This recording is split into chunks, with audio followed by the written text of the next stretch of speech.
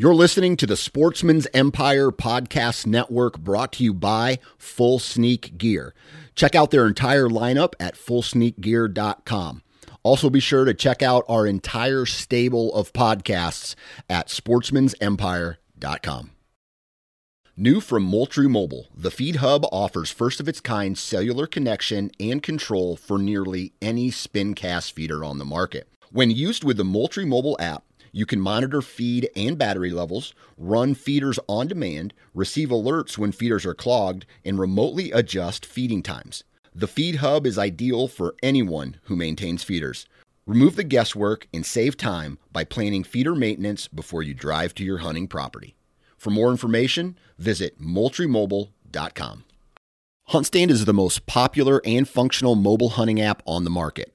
With a variety of base maps to choose from, satellite imagery that is updated every month, the ability to check the weather, know property information, and even catalog your trail cam pics, HuntStand even gives you the ability to import pins and location markers from other mobile apps. Visit huntstand.com or download wherever you download your apps.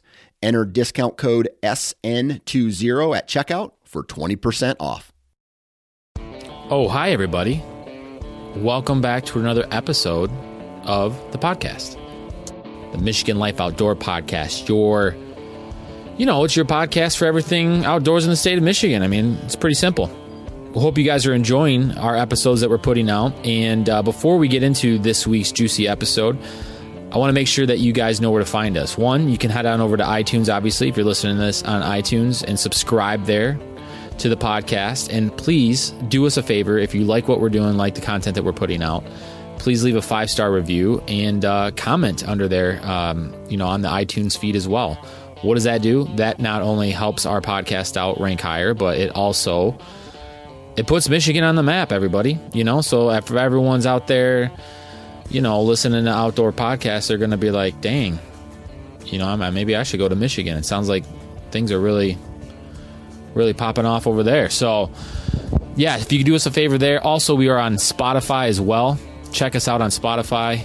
And we just appreciate all the support, and we want to hear from you guys. So, leave us a review, head over to Instagram, send us some messages, let us know more content that you guys would like to hear more about. But on this week's episode, it's kind of like a melting pot episode. All of us get together. We have a great time at Kelly's house for the second week in a row. We haven't left, and we talk about what we're doing this time of year. And it's kind of cool because we're all doing something different this time of year. So whether you're into turkey hunting, meat prep for sausage making, walleye fishing, shed hunting, whatever it is, there's something in this episode for everyone. Enjoy. Not sure. All right, everybody. Welcome back to another episode of the podcast. We are still in Kelly's house. We haven't left. But it's been 2 weeks. We've moved into Kelly's. Because we've cracked a couple more cold ones, and we're out of backtrack, but we're still here. Thanks, Kelly, for still hosting us.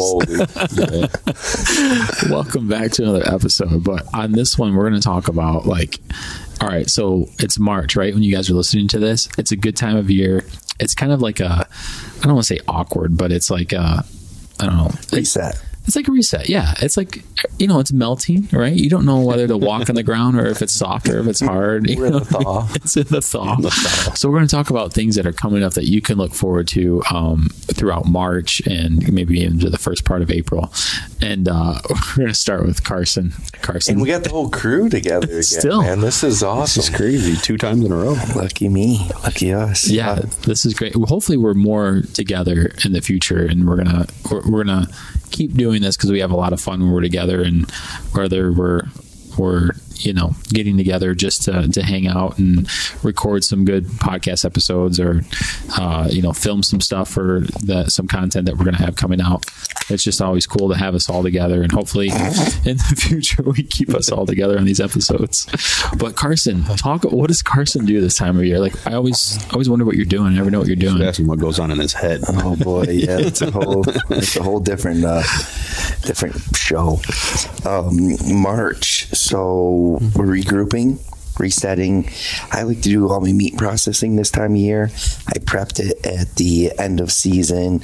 I have all my deer meat frozen, deboned, clean, ready to go. I'm going to grind it, put it in the meat stuffer, make sausage. I got my seasoning, my tubes, and adding my cheese to it. So, so I like to do that this time of year, a little bit of time. What are you vacuum sealing all that meat? Or it's all vacuum sealed. Okay.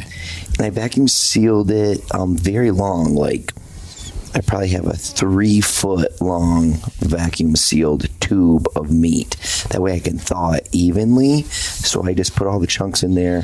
I left it pretty flat, and then I put it in the freezer. So that's all my deboned, clean chunks, got all the fat out and cleaned it all up. So I have it all vacuum sealed. Now I'm going to thaw it out.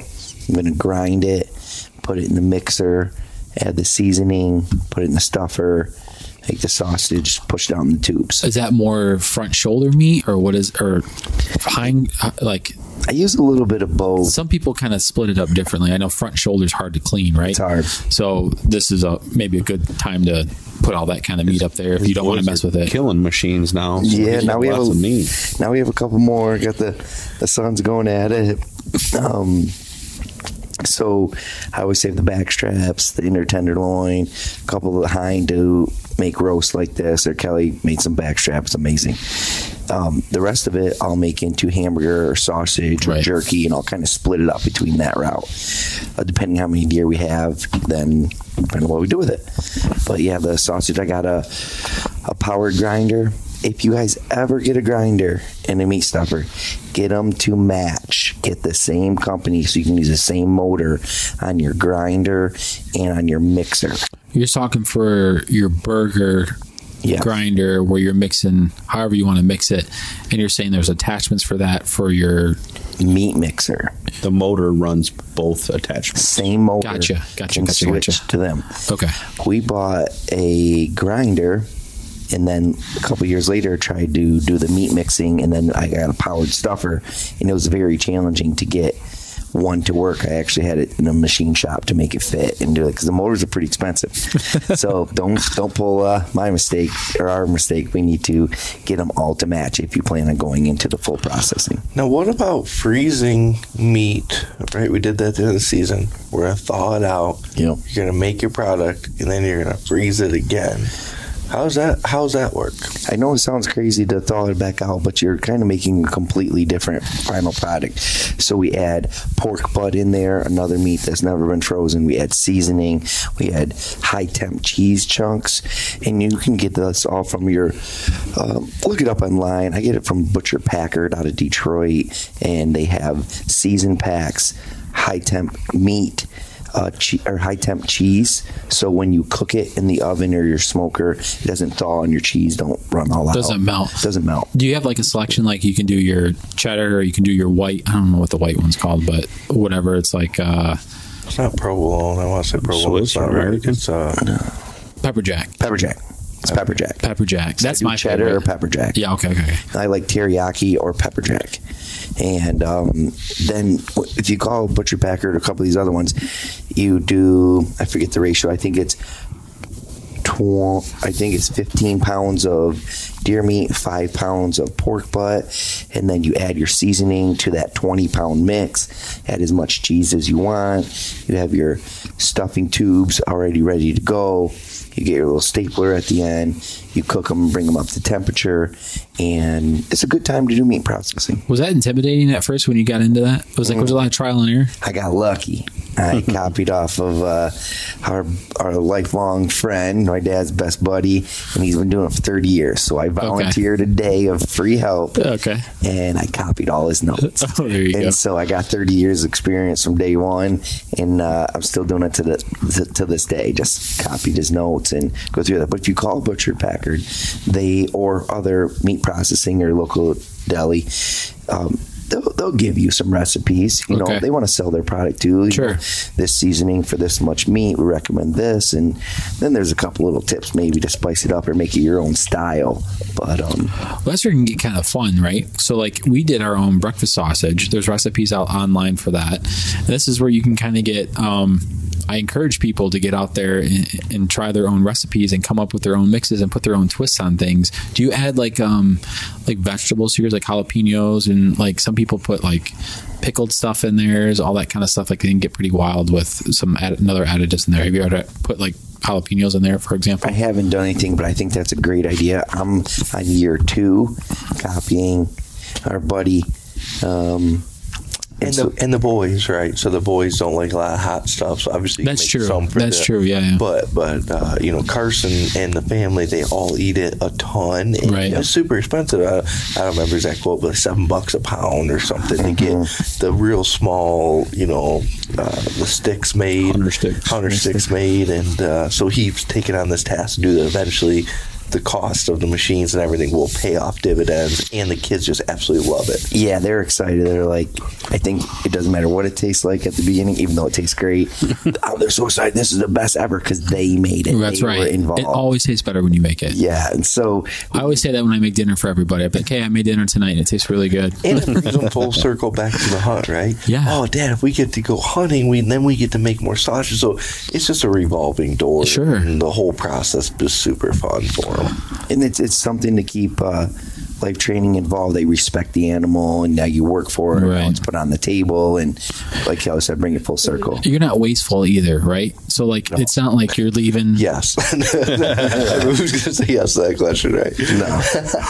You know what I'm saying? Like, you go to a restaurant and the meat's there and you're done and you're full. Like, a lot of people don't finish it. If I'm at home and I killed that animal, it's like, I'll eat this thing until it's gone. I don't care if it takes me a couple hours or whatever it is. Like, I'm not leaving until my plate's gone, kind of thing. Sure. So I don't know. It's things like that. Let me ask you this. What is your ratio on your, if you do burger, from venison to pork belly or pork meat that you add in there, or pork fat? I'm going to defer this over to Cal. He does a little bit more of the meat.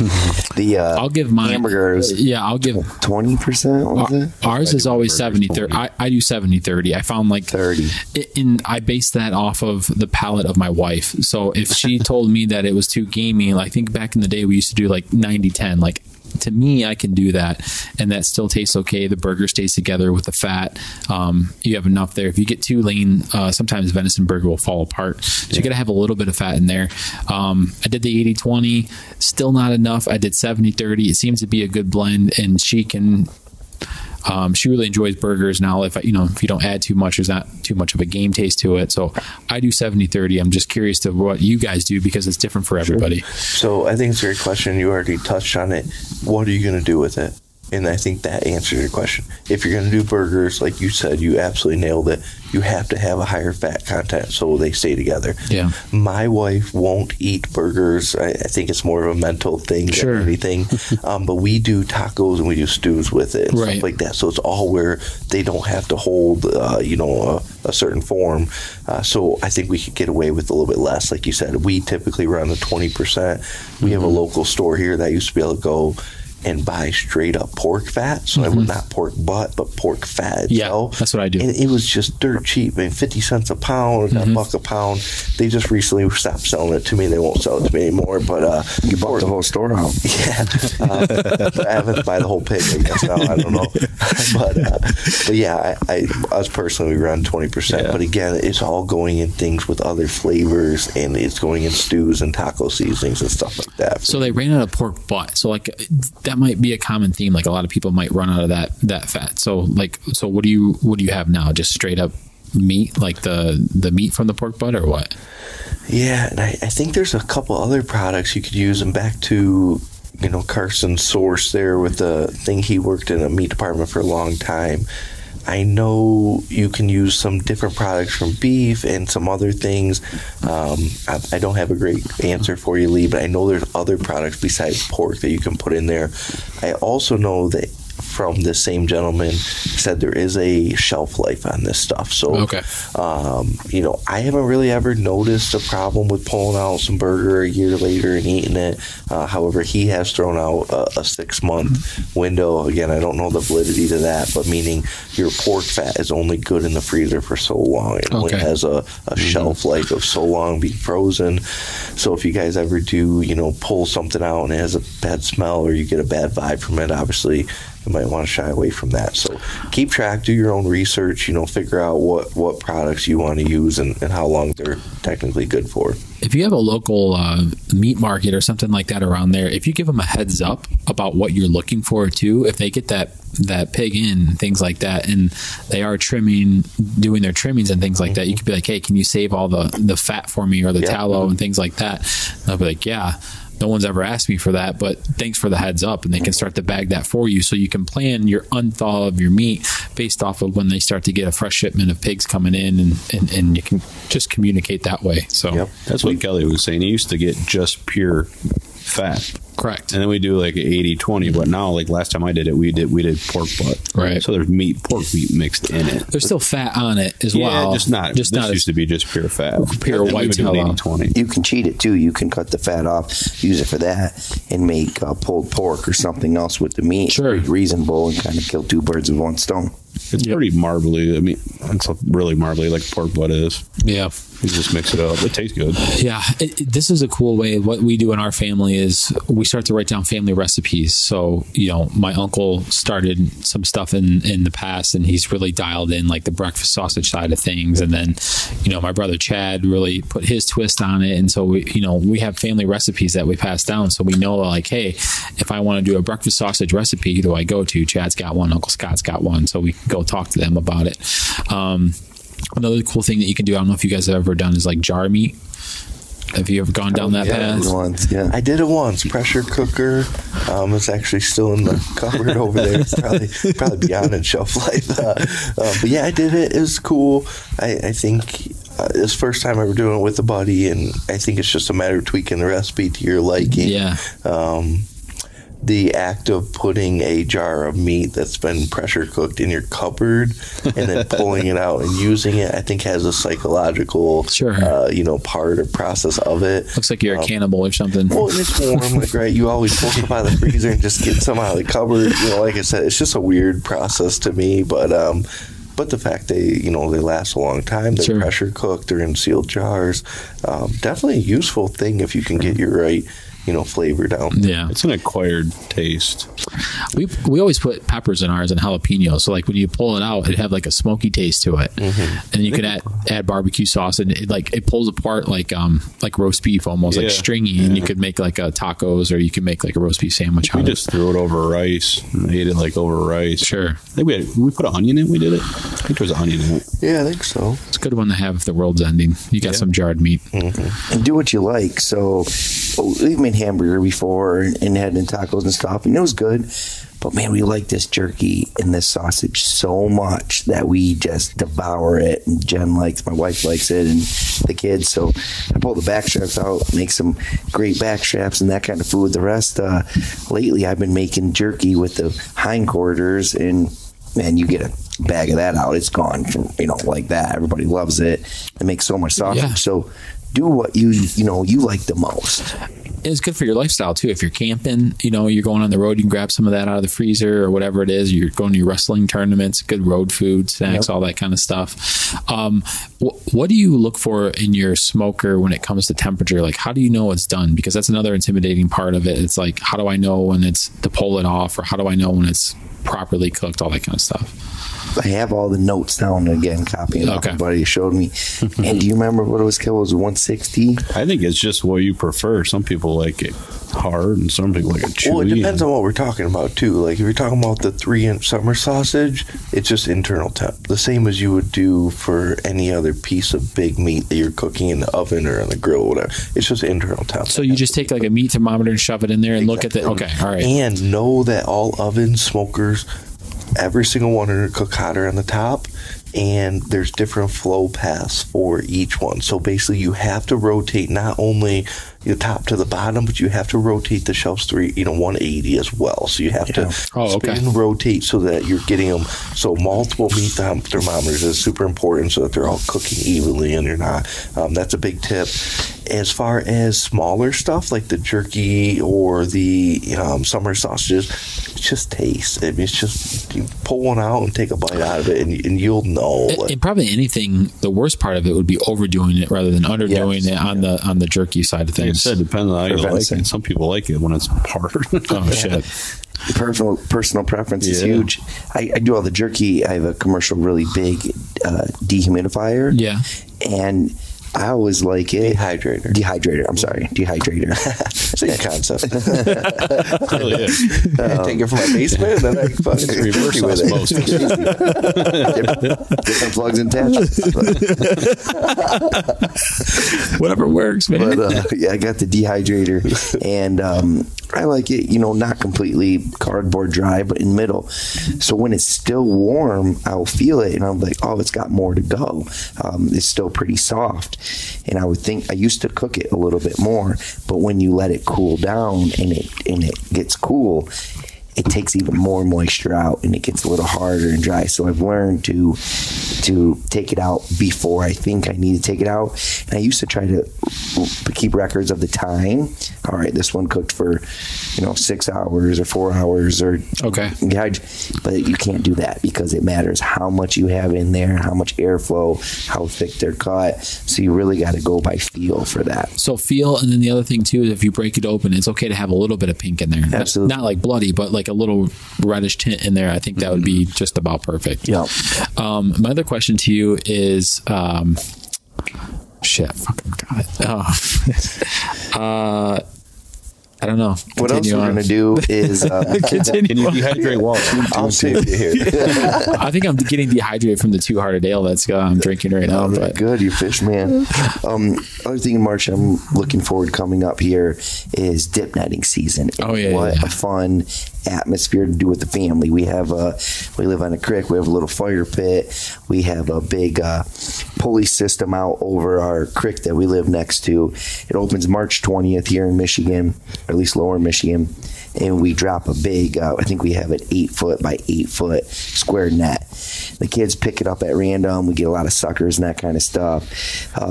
We usually take pictures and let them go. We keep a couple for our turtle trapping season in the middle of summer, but the kids get so excited and light up. We get a big old picture and keep them going, and we're hanging around the fire. It's a whole family atmosphere. And I love the kids trying to pull them, so I've been there. That's We've awesome. had some fires. I drink beer and just get to watch, But, you got this 4-year-old trying to pull up this net, it weighs 40 pounds, but to him, that's a big deal. It's as much as he weighs, So I just I'm getting it, Dad, I'm getting it, and pull it up. Come on, dude, pull it up. So they just get so into it. If there was any fish in the net, they already swam out, So we just laugh because the kids get so excited about it. And they do, and they think every pull is going to be like the granddaddy. Like, this is it. And they walk from there to the fire pit and spend 15 seconds. Okay, it's time to pull it. Yeah, it's all impatient 4 or 5-year-olds. And it's okay. I'm like, pull as many times as you want. And then when they get one, they're like, I knew it. I knew it was this time, even though it's like. It's a sign of spring when I get a picture from Carson of a 4-year-old holding on to 20-pound carp. Yeah, also after a few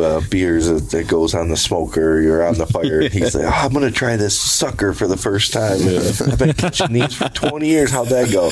Well, it wasn't very good. I remember when we used to get them in the creek down by us. They're good for, especially going in the spring, for fertilizer for your pine trees if you planted them in the fall, things like that. So there is a use for them. Even though you do get them out, it's important to regulate that population regardless. So if you do catch some and you do keep them, use them for fertilizers, or like you said, like turtle, use them for your turtle bait. Traps, turtle traps, things like that. I do a podcast on that. Things that are prehistoric and how to clean them is pretty amazing, but that's for a different day. Yeah, I wouldn't even know how to go down that path. You'd be impressed. Oh, cool. All right, Tommy, what are you doing? Getting ready for Tommy. Can we call you every Tommy, next boy? adventure. Oh, sorry. Tommy Should I not boy. call you Tommy? Oh, I've just. Whatever you want. Usually I call you T-Pain. T-Pain. That fits. Thomas. Just getting ready, man, for it never ends, right? So in March we're usually looking towards next deer season. Talk a little bit about getting permission on properties or how to go about that.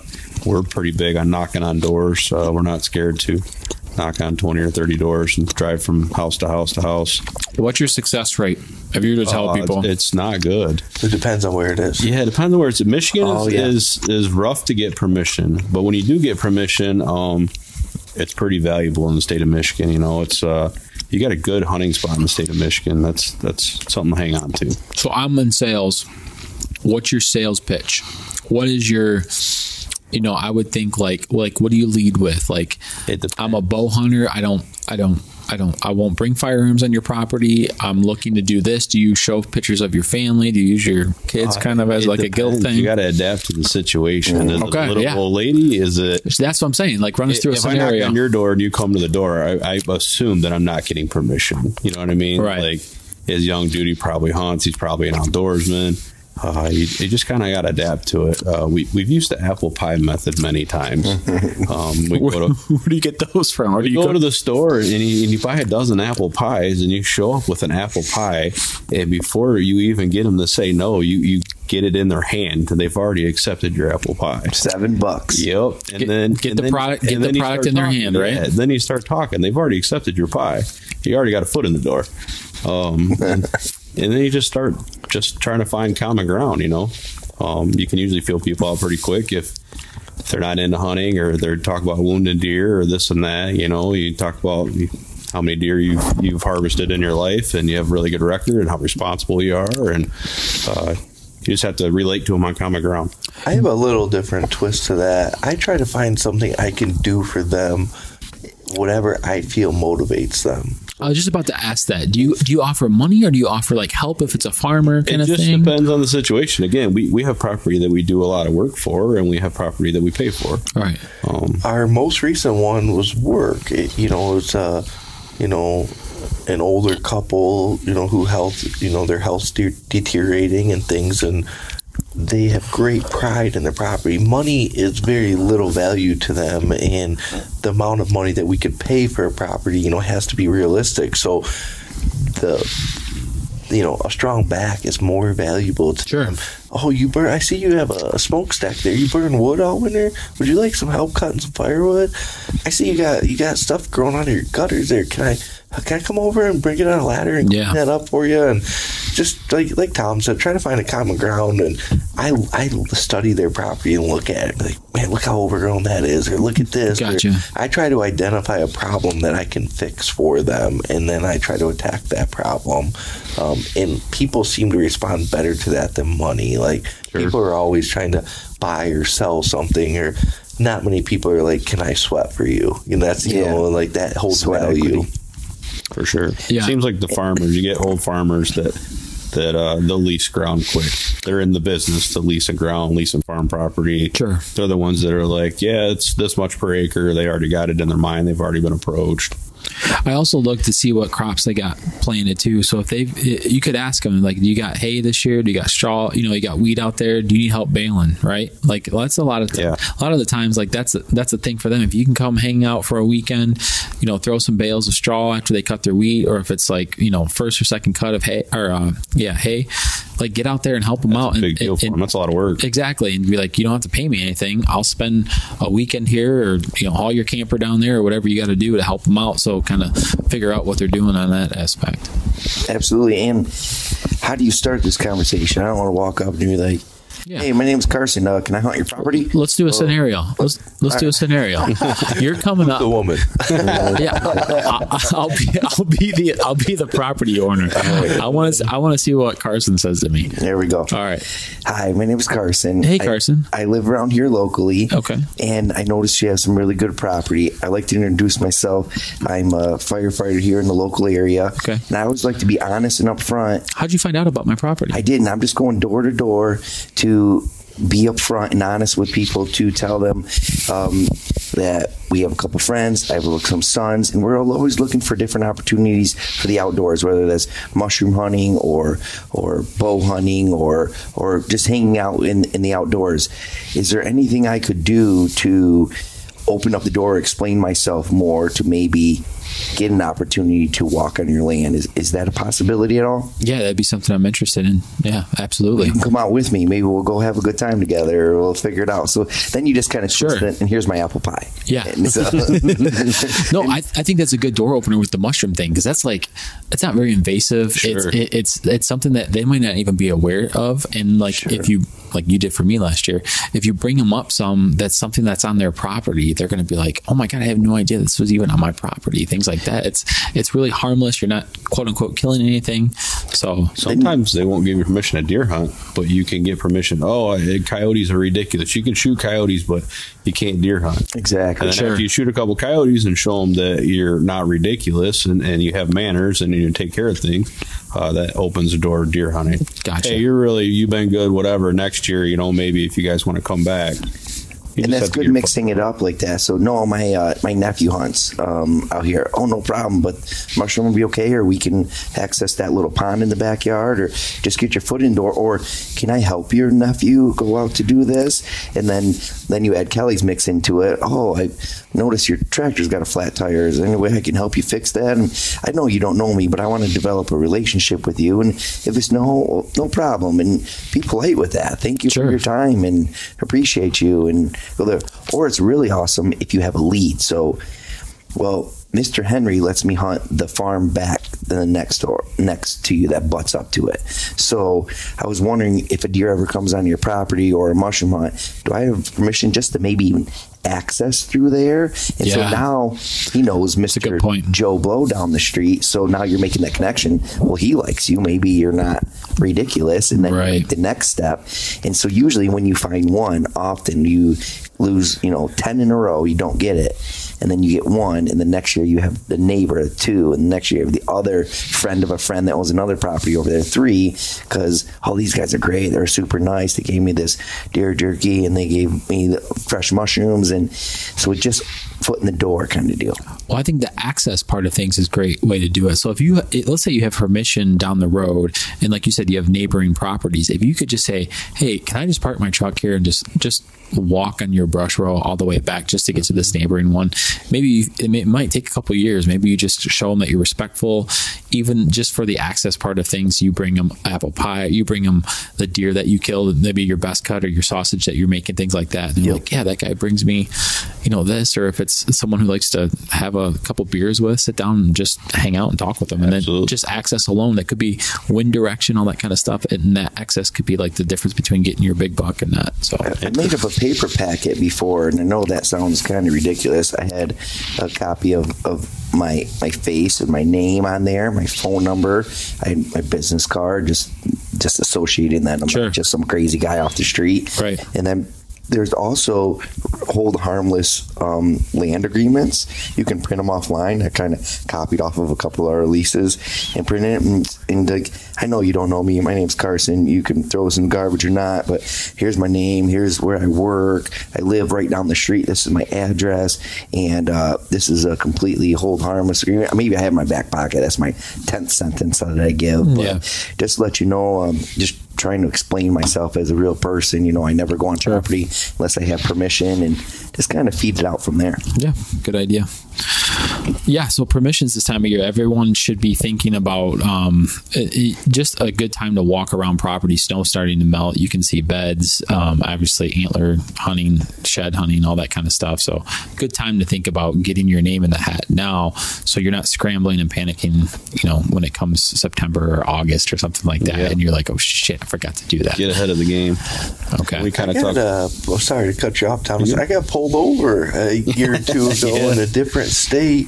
I was doing just that. Hey, I'm Kelly from Michigan. I'm here. I'm really trying to do this, and this, explain my situation, right? But I was going door to door, and I was really trying to get access to this river. And I explained, blah, blah, blah. Well, one of the neighbors thought that was suspicious. They called the cops on you? They called the cops on me. They followed me and had an unmarked car, so they didn't have any lights on it, so they couldn't pull me over. Saw them follow me for a while, and then, long story short, I get pulled over, and so-and-so called. They thought you were suspicious, blah, blah. I explained, and, they thought, you might be trying to steal some stuff. I said, well, sir, I got a lot of money worth of stuff in this truck. The whole truck's full of gear.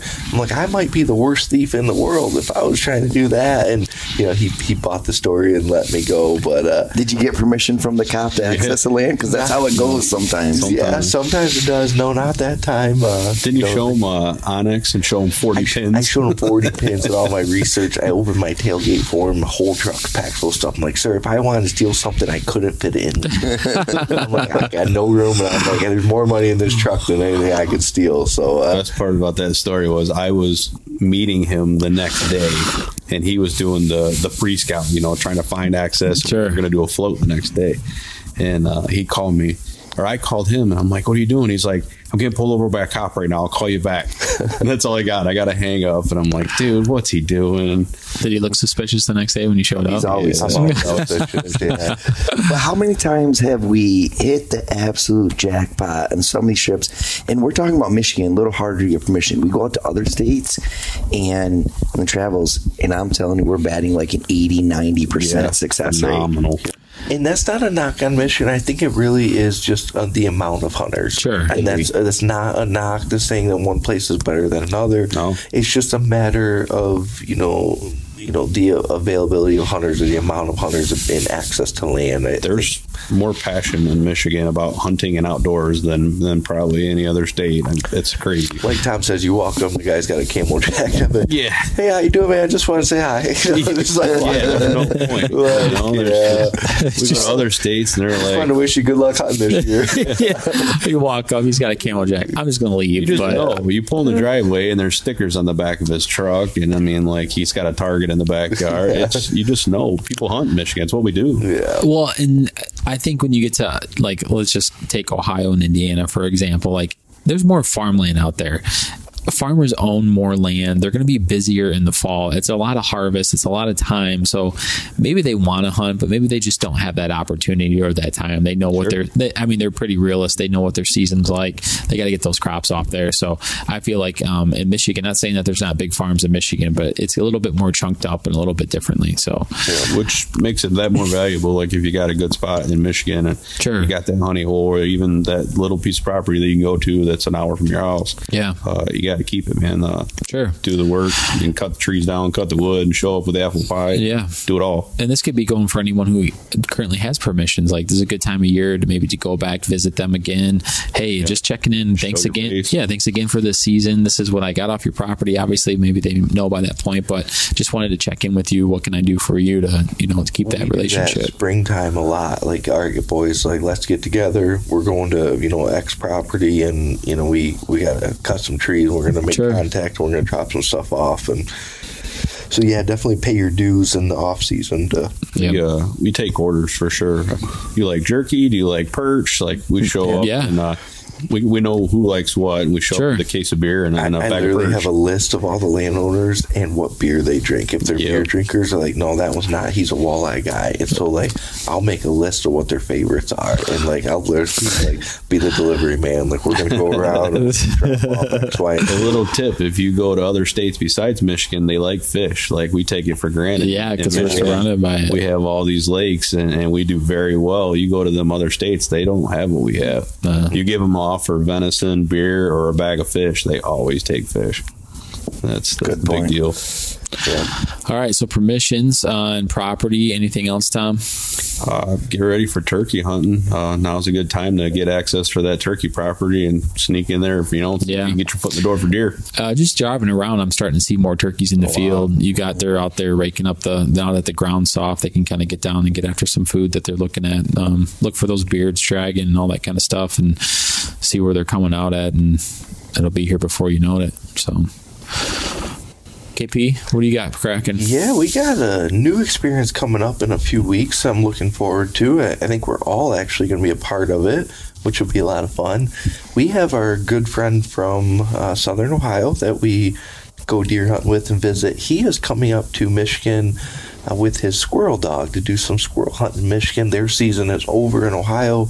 He's going to come up. Our season goes till March 31st for small game. Okay. So he's going to come up, and we are going to do our first ever squirrel hunting with a dog. So I've shot many squirrels in my life, but I have never shot one with being treated from a dog. So he has some pretty high-tech equipment and gear and scopes. That's going to be fun, man. Expensive dog. So I'm really excited to see how the dog works.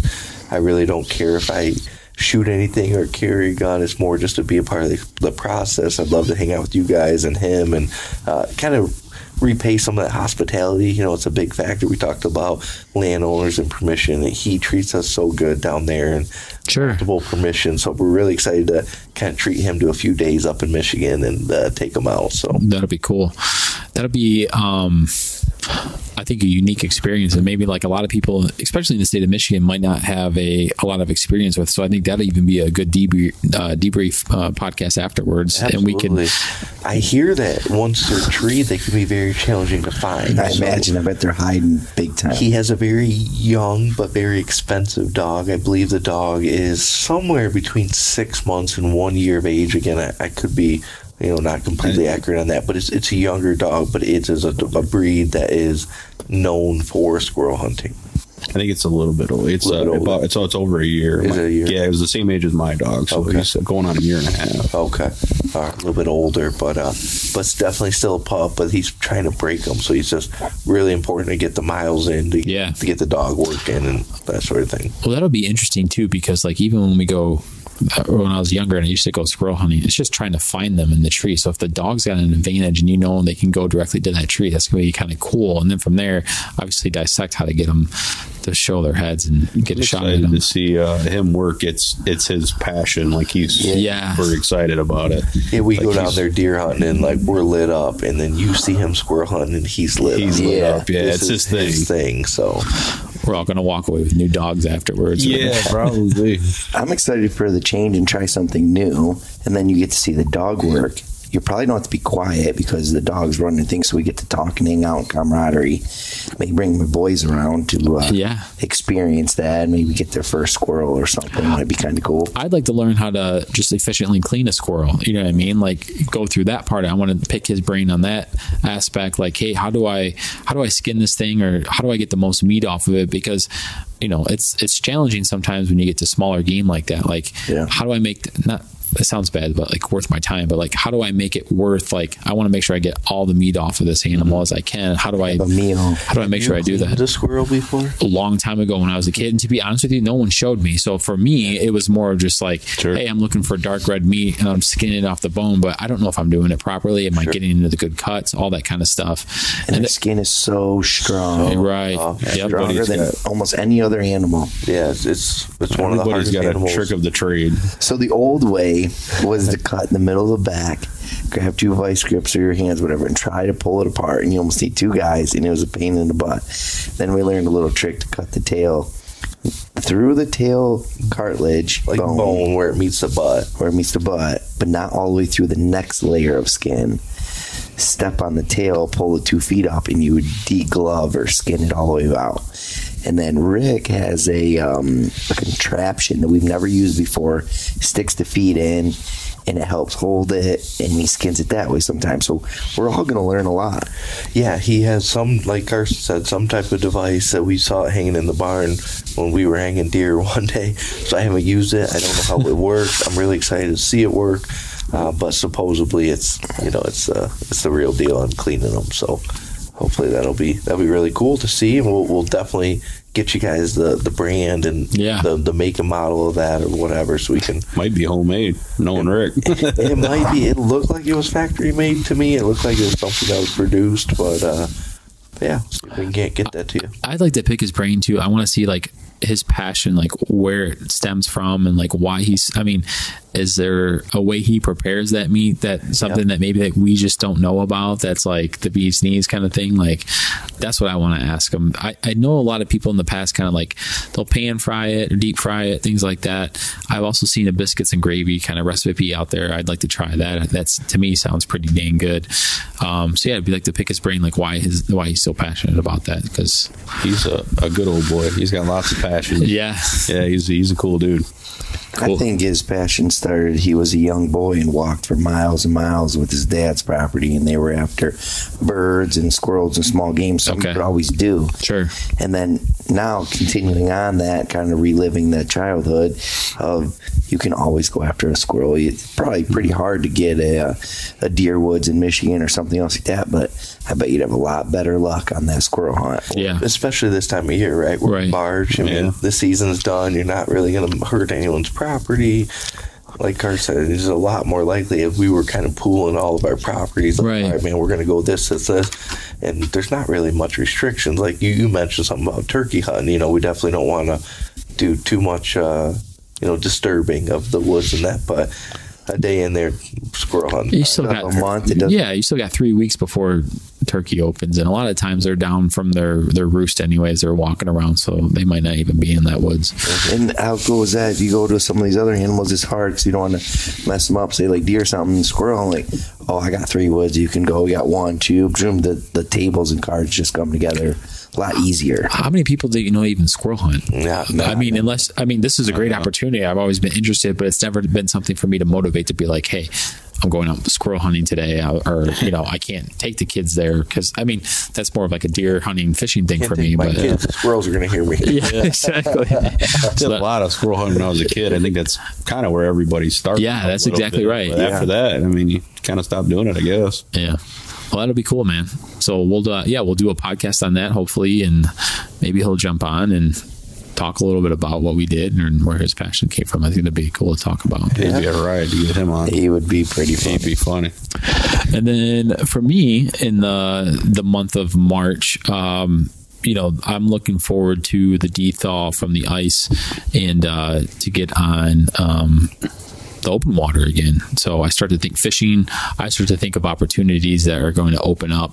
Obviously, we live down here by Lake Erie, so it's a good time of year to catch those walleye before they go up into the rivers. In the month of April, you can get your bigger fish here. If you're after that big fish, maybe to throw on the wall. I think especially in Lake Erie, I think you could feel pretty guilt-free taking a big fish out of the water and throwing it on the wall if you wanted to get that 10, 12 pounder or whatever your limit is to mount. But it's a different time of year to fish. It is still colder. The launches can be difficult at times, even though they are open. The mornings are still pretty cool, so there could be frozen. So just be careful when you launch your boat at that aspect of it. Bring sand with you, all that kind of stuff. Can be a little bit challenging, but I look forward to this time of year. It's fun because it's a good time of year to get people excited about fishing, especially people who haven't done it. Getting out on Lake Erie, you're trolling typically 1 mile an hour or less, and you can fit a lot of people in the boat that way. And it's just watching boards go back. It's a little bit slow at times and chilly. You're definitely still bundled up pretty good, but for me, it's just nice to have those longer days out. And as the day progresses, you can get that big temperature swings where it's like 32 in the morning, but by the time you get off the water at 11 a.m., it's getting up into the 40s and 50s, all that kind of stuff. So, explain why this time of year is good to get that 10 or 12 pounder. Why now and not from now? So the females, just fish in general, are all making their ways towards like river mouths and things like that. So if you think of Lake Erie from an east to west standpoint, the big migration now is heading back west, right? So we're going west up into the Detroit River. We're going west up into the Maumee River, things like that. So the females are going to come up and first and be the ones that lay their eggs, right?